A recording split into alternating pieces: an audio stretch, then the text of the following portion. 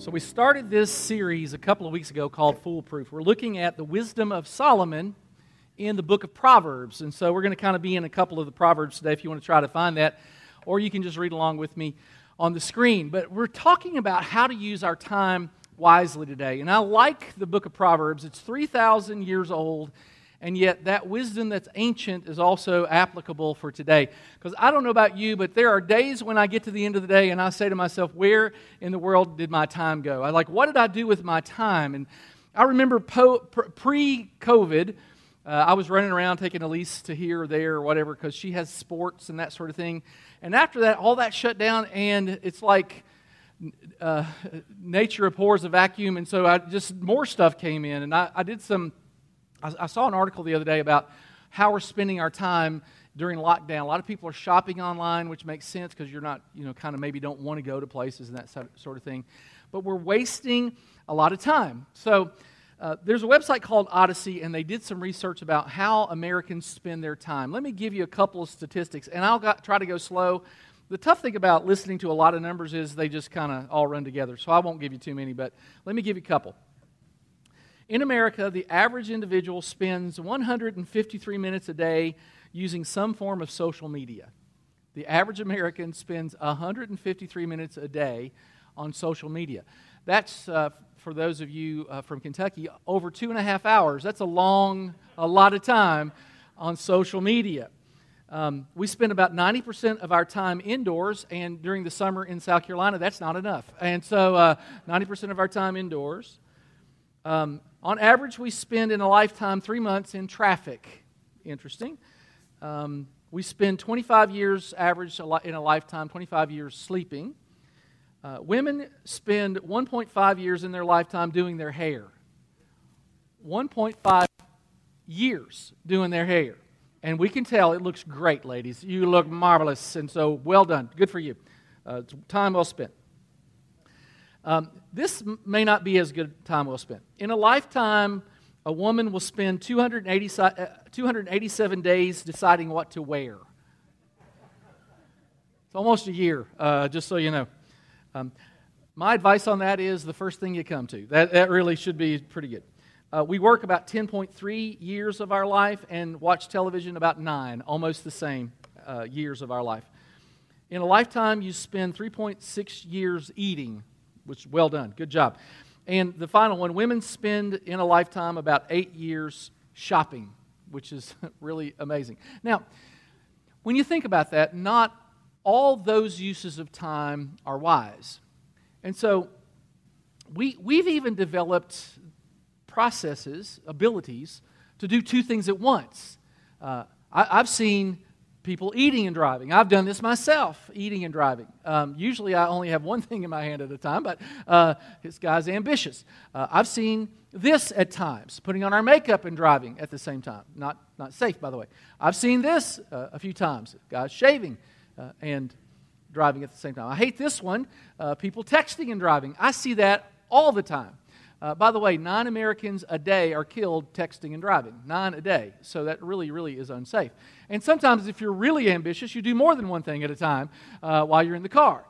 Now, it's interesting to me that it's almost like we can't get away from, we're either really, really busy or we don't know how to unplug from entertainment. I don't know what the attraction to the phone is. When I'm driving, I really don't have an attraction to the phone other than using it as a map. I mean, I do look at my phone when it's on a stand. Or if it's a map for me, I use, the Waze app. It's almost like we are constantly entertained and we don't know how to not be constantly entertained. And so, remember, wisdom, we've determined, is seeing and responding to life from God's perspective. What would God have us do with our time? That really is the question today. And so, because Proverbs is so relevant for today, I'm going to bring up 3 things that God says, hey, this is what you should do with your time. Number 1, you got to prioritize it. Look at this verse. An intelligent person aims at wise action, but a fool starts off in many directions. Now, I understand the second part of this verse because I live that a lot. This morning, I've got a button-down collar shirt. I walked downstairs and Miriam said, don't forget to button your collars. I said, These collars don't button down because I didn't want her to be right. But then I went upstairs and I buttoned one side and then remembered I needed to brush my teeth and didn't button the other side. I mean, it's like, so I do this. Fools start out in many directions. And it's like, I think it's part of being, having some complex or something. But if I see something, all of a sudden I have to go do that. And that's why prioritizing is incredibly important. You got to know where you're going, where you're going to go, this is how I get there. I've got to. Do you remember in the circus, those guys that used to spin those plates on the sticks? Life is like that, it seems. And we're all trying to spin a bunch of plates, and we have to figure out which are the plates that we really want to spin. Proverbs, this is a great verse. It is stupid to waste time on useless projects.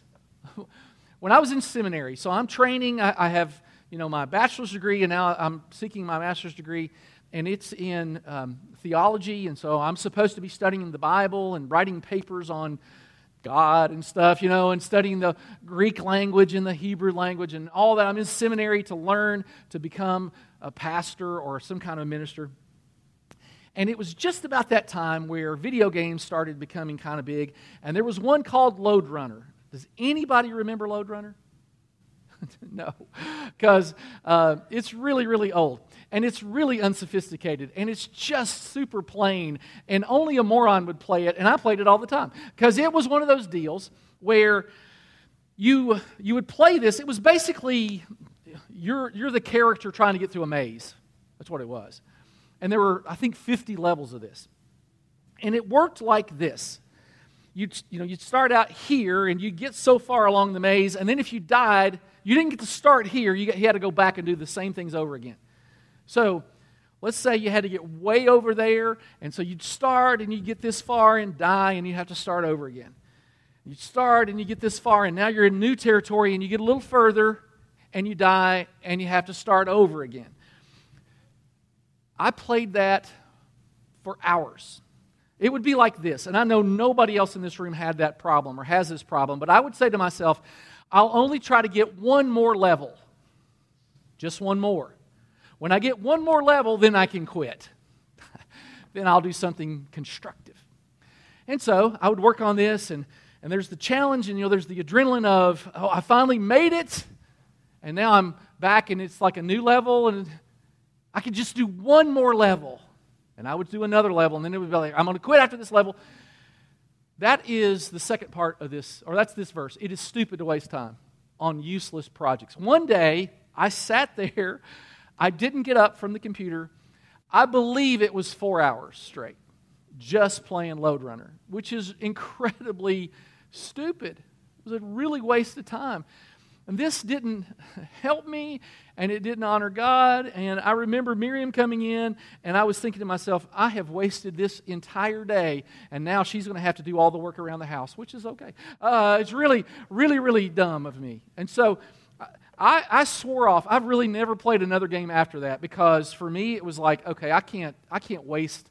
I found other ways to waste time. I'm not saying that, but I don't do that anymore, because that was just so dumb. Now look at this verse.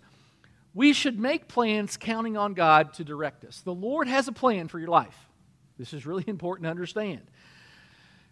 We really need to tap into that and figure out what He wants us to do, where He wants us to go, what's the next thing to do. People have wills. I have a will. My will basically stipulates this is where my stuff goes when I die. I plan for when I die. But do you plan for when you live? What am I going to do with the time I've got between now and when I die? Only 2% of Americans ever write out a life plan, like a game plan for their lives. Every year going into the next year, about November, I'll write out, hey, these are my goals for the next year.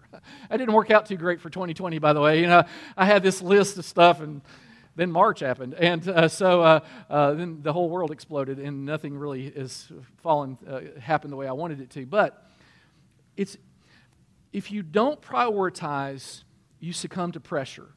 You live by priorities or pressure. It's one of the two. If I don't prioritize my time, for me, I have a list. I have lists. I wrote a list. Somebody told me something I needed to do just a little while ago, and I wrote it down on a list. Because if I don't write it down, I forget it. And Jesus modeled this. Here, let me show you this story. I wish I had done this differently, but watch this. Jesus had been ministering to people. He'd been healing people. Look at this.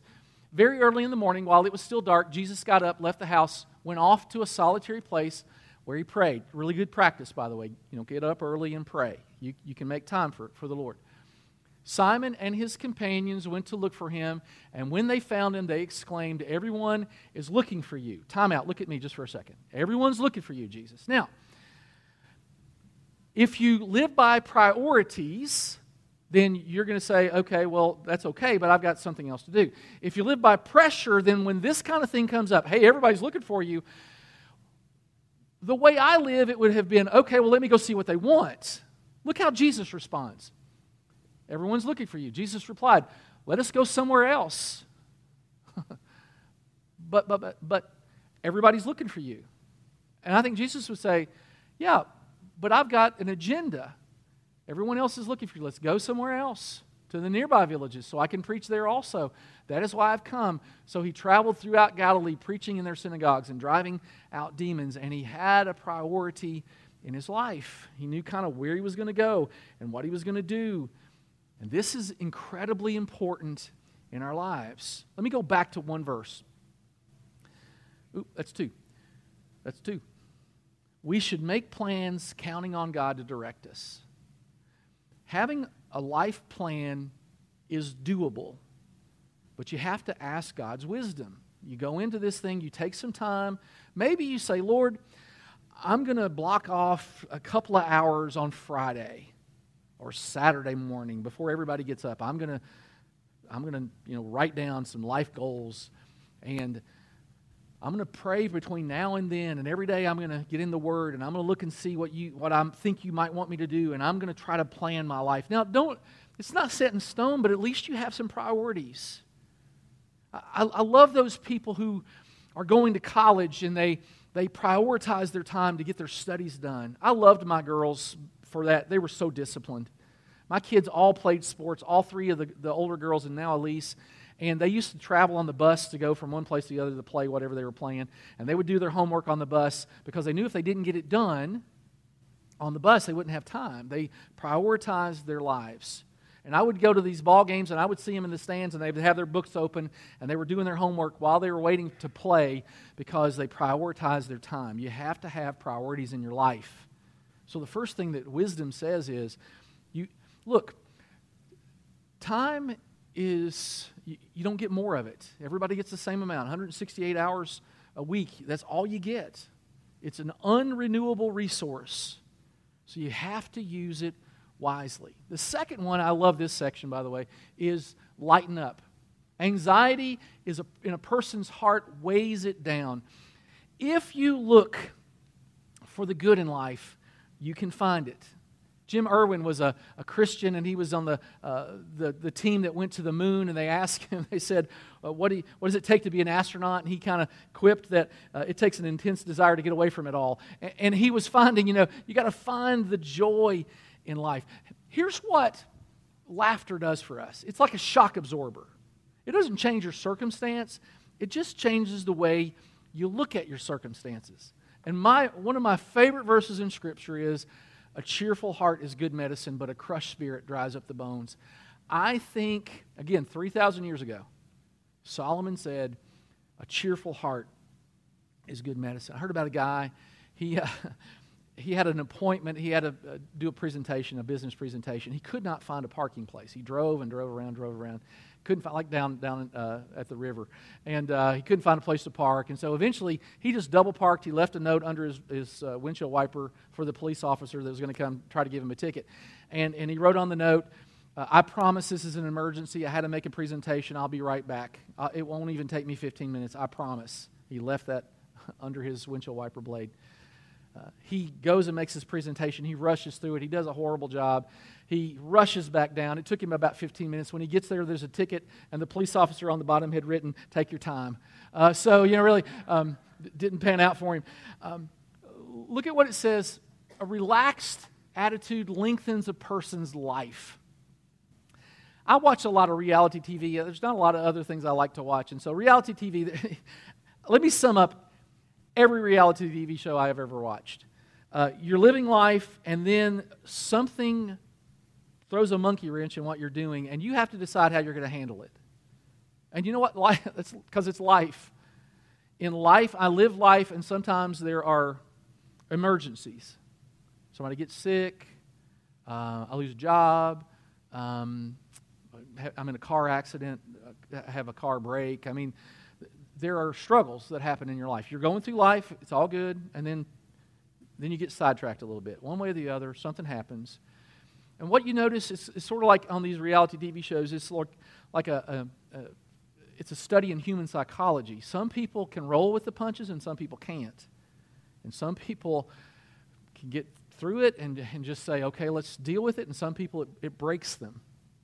And when it says a relaxed attitude, that's your choice. You ever think about this? The first recorded words of Jesus are when he was 12 years old. Jesus had stayed at the temple. His parents had come there to worship, and then they had headed home, and they had forgotten Jesus. And that was easy to do back then. People traveled in big groups, and Mary and Joseph assumed Jesus was with relatives. And when they discovered he wasn't with them, they went back, and they found him in the temple, and he was teaching. It says he was teaching and speaking to the elders, and they were amazed at his understanding. And Mary said, why have you done this to us? And Jesus said, if you'll remember, something to the effect of, didn't you know I'd be about my Father's business? Even at age 12, he knew what he was supposed to do. Didn't you know where I would be? This is what I'm called to do. At age 12, he had an idea of what his life was supposed to look like. The last recorded words of Jesus were from the cross, and the last thing he ever said was, it is finished. First thing he said was, I have to be about my Father's business. The last thing he ever said was, it was finished. It's finished. He knew what he was supposed to do. Does that mean he healed everybody? He didn't heal everybody. In fact, Jesus one time said, the poor you will always have with you. He didn't restore finances to everybody. He did exactly what he was called to do. We don't have to do everything. Andy Stanley one time said something that really revolutionized the way I think about helping people. He said, help somebody the way you wish you could help everybody. Because what we have this tendency to do is say, well, I can't help everybody, so I'm not going to help anybody. Well, that's the wrong way to look at it. Jesus didn't help everybody, but he helped somebody. And so we serve somebody the way we wish we could serve everybody. We give to somebody, we help somebody the way we wish we could give to everybody. Jesus didn't help everybody, but he helped some people. And he said, the poor you'll always have with you, which gives us something to do. Listen, again, back to our verse. Jesus was never in a hurry, and it's really important. But back to our verse, a cheerful heart is good medicine. Listen to this. Medical research has confirmed this. 3,000-year-old wisdom confirmed by modern scientific research. Laughter, it has been proven, reduces pain and allows us to tolerate discomfort. So if the nurse is coming in to give you a shot, make her tell you a joke first. It reduces pain and helps us tolerate discomfort. Laughter reduces blood sugar levels. Laughter improves your job performance, interestingly enough, especially in jobs that require creativity. Laughter is the glue of good marriages. Listen to this. Laughter establishes or restores a positive emotional climate and is a sense of connection between two people. Some researchers believe the major function of laughter is to bring people together. There's new evidence that laughter helps your blood flow. Blood vessels function better. There's something called endothelium. Blood vessels, I'll read it. It acts on the inner lining of blood vessels called the endothelium, causing vessels to relax and expand, increasing blood flow. It's good for your heart. It's good for your physical heart. It's good for your mind. This is the kicker. Dr. Michael Miller of University of Maryland reports that a study recently found that laughter did as much good for people's arteries as aerobic activity. So now, if you have to choose between jogging or Dumb and Dumber, it's an easy choice. Just go out and laugh. Just get some laugh going. Good for you. Now, there's balance. Of course, not everything is funny. I get that. There's the old story that an optimist invented the airplane and a pessimist invented the parachute. And you kind of need both, right? You kind of want both. And in life, you have to strike a balance. There's the positive and the negative, and you have to be optimistic but also realistic. These are really important things. You've heard of Plato, right? He invented that children's toy. And also, he was a great philosopher. And he said, life should be lived as play. That's why they called him Plato. Life should be lived as play. And then the last part of this, but a crushed spirit dries up the bones. Some people will say, we'll look back at this someday and laugh. We'll laugh now. Find the joy in the moment. Did you know when people have fun at their jobs, they're more productive? Laughter builds camaraderie. You can find the joy if you look for it. There's good and even bad stuff. Let me give you an example. The other day I was cleaning out my gutter. On the front of the house, it's about 24 feet up. I have a 24-foot ladder, and then you have a little thing that you put on it called a stabilizer that kind of pushes you away from the wall so you can get to the gutters. I have gutter guards that don't work. And so I had to unscrew those and then push those up and then clean the gutter out. And it was really clogged, and I was doing this late at night, late in the evening, because it's not as hot, right? So I was trying to do it in the cool of the night. But it was harder for us to move the ladder, and so it took a little longer than we thought. And it was kind of past dusk when we got to the end. I was so thankful to be at the end. And I pushed the thing up, and I cleaned the gutter out, and I put it in the bucket that was right there on the ladder with me. And then I went to pull the gutter guard back. I was going to put it in place because now maybe it'll work now that the gutter's clean. I pulled it back, and all of a sudden, I felt a prick on my thumb. I was like, wow, that was really painful. I don't know what I did. What would be up here that would hurt like that? Yeah, it was Yellow Jackets. That's what it was. Thanks, Paul. I could have known that last week. That would have been really helpful. So I had stuck my hand in a wasp nest.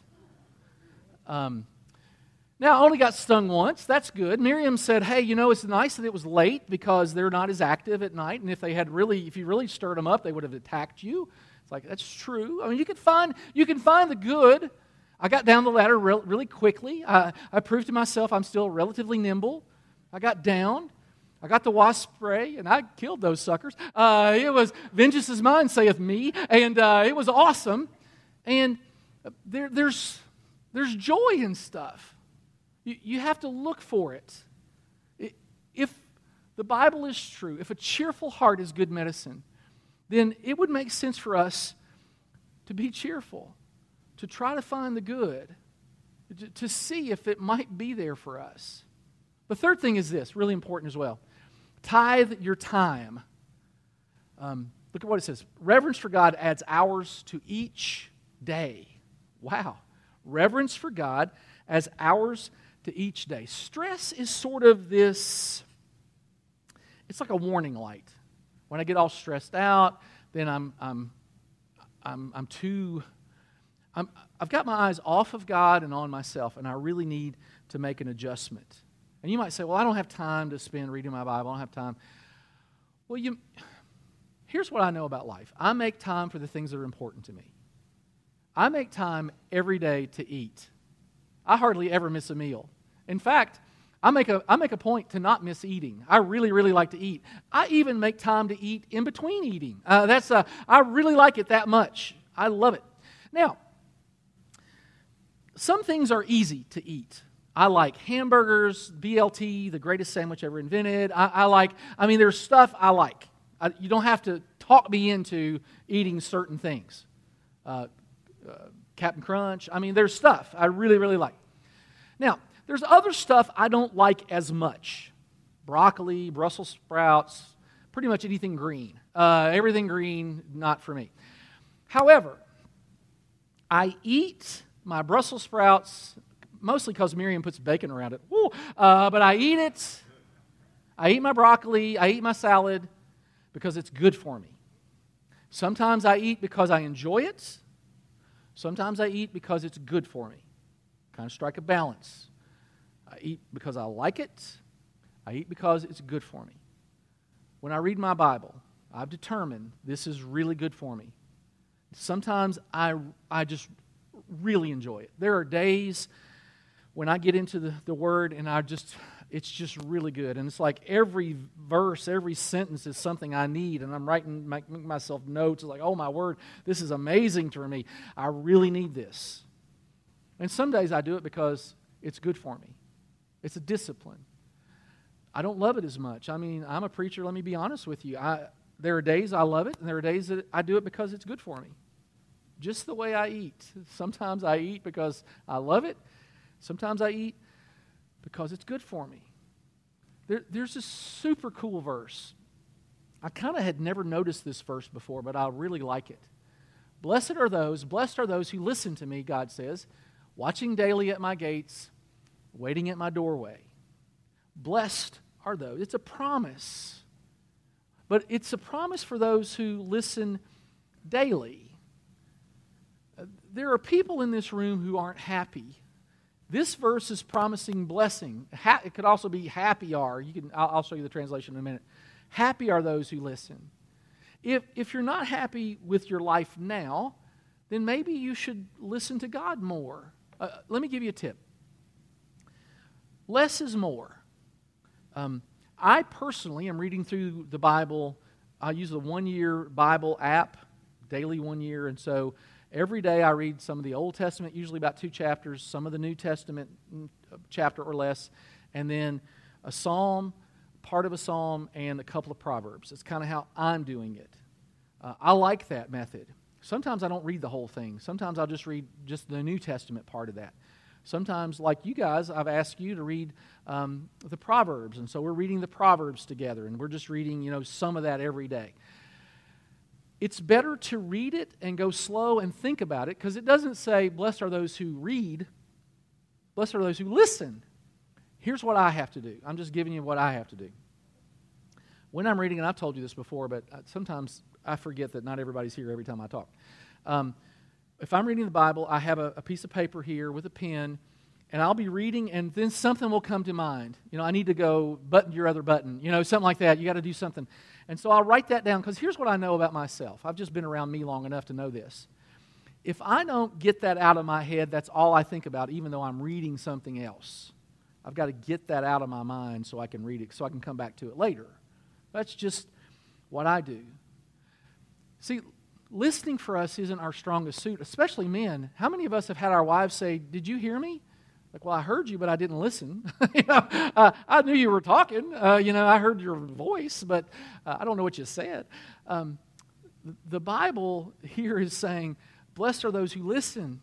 You don't just hear, but you listen. And then this part about who watch daily at the gates, back when this was written, that's where important stuff happened.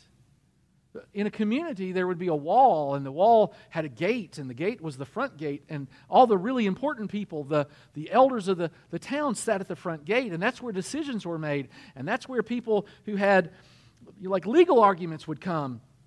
That was the place where important stuff happened. Decisions of life were made. And so when it says, blessed are those who listen to me and watching daily at the gates, he's saying this is where you gain wisdom. This is where you understand what God wants you to do. That verse a minute ago where it said, reverence for God adds hours to each life. Reverence just means that you believe God is worth listening to. The most irreverent thing we do is when we just ignore Him. It's like this. If I was an investment banker and I'm trying to make money in the markets, and I get a phone call from a guy named Warren Buffett. You all know who Warren Buffett is. He's like one of the wealthiest guys on the planet, and he got his money investing. So many people consider him the best investor on the planet for a long time. If Warren Buffett called me up, if I'm an investment banker, and he said, hey, I'd like to invest in you. I want you to be my protege. I want to be your mentor. I want to disciple you. You'd be a fool not to take him up on it if you were an investment banker. Well, when this says, let me go to the next one. When it says, blessed are those who listen to me, God is saying, I want to take you on as my protege. All you have to do is listen. I would like to tell you how to live life. I want to show you what to do. I want you to become like me. I love that. I just love it. And then it says, we got to be waiting by my doorway. There's a couple of pictures here. You'll recall Jewish, and again, this is kind of Jewish life when Solomon writes this. The Jews put blood on their doorposts at Passover, which reminded them that God saved them out of Egypt. That when they were slaves, God saved them out of Egypt. He loves them and He protects. So the doorposts, they would do this every year, and after a while, the doorposts would become stained because you did it every year. So when he's talking about, hey, waiting at the doorpost, you're waiting, realizing that God protects you and loves you, and this is really important. But there's also something else about the doorpost. If you come to my house and you knock on my door, you ring my doorbell, when I open the door, family comes in, friends come in. And so I'll open the door and I'll welcome you in, and you get to be a part of the family when you come in to the door, into the house. And this is an invitation. The creator of the universe, who knows how things work best, has invited all of us, each of us, to be a part of His family behind the door. Now, the word daily is also important, and the word wait is important, because we have a time frame we wish God would work under. I'd like the answers immediately. They don't always come immediately. So the waiting part is sometimes I don't get the answer immediately. That doesn't make us not family. Because here's the truth. We become like the people we hang out with. The one I spend the most time with is the one I become the most like. So let me close with this. We could pray these three things. Lord, today help me line up my priorities to do first things first. Lord, guide my priorities. It's reported that Beethoven never cleaned his house. When his house got dirty, he just moved to a new house. That's prioritizing, man. I'm not gonna take time away from my music. I'm just going to move. Prioritize your life. The second thing, I think this is a great prayer to pray. Lord, help me today find the joy in life, because it's there. Have you ever bought a car and you never saw that car before, but now you see it all the time because now you notice that car, that model? When you look for the joy in life, you will find it because it's there. You just have to look for it. The third thing we pray would be, Lord, help me today to look up to you with reverence. Let me take you more seriously and me less seriously. Let me not fret about today, but let me be mindful that you know what you're doing. Again, that verse could easily be, happy is the one who listens to me. I want to close with a paraphrase of the 23rd Psalm. I like it so much. The Lord is my pace setter. I shall not rush. He makes me stop and rest for quiet intervals. He provides me with images of stillness which restore my serenity. He leads me in the ways of efficiency through calmness of mind, and this guidance is peace. Even though I have a great many things to accomplish this day, I'll not fret, for His presence is here. His timeliness is all important. He'll keep me in balance. He prepares refreshment and renewal in the midst of my activity. He anoints my mind with His oils of tranquility. My cup of joyous energy overflows. Surely harmony and effectiveness shall be the fruit of my hours, for I shall walk in the pace of my Lord and dwell in His heaven forever. I shall walk in the pace of my Lord. It's a great way to say that.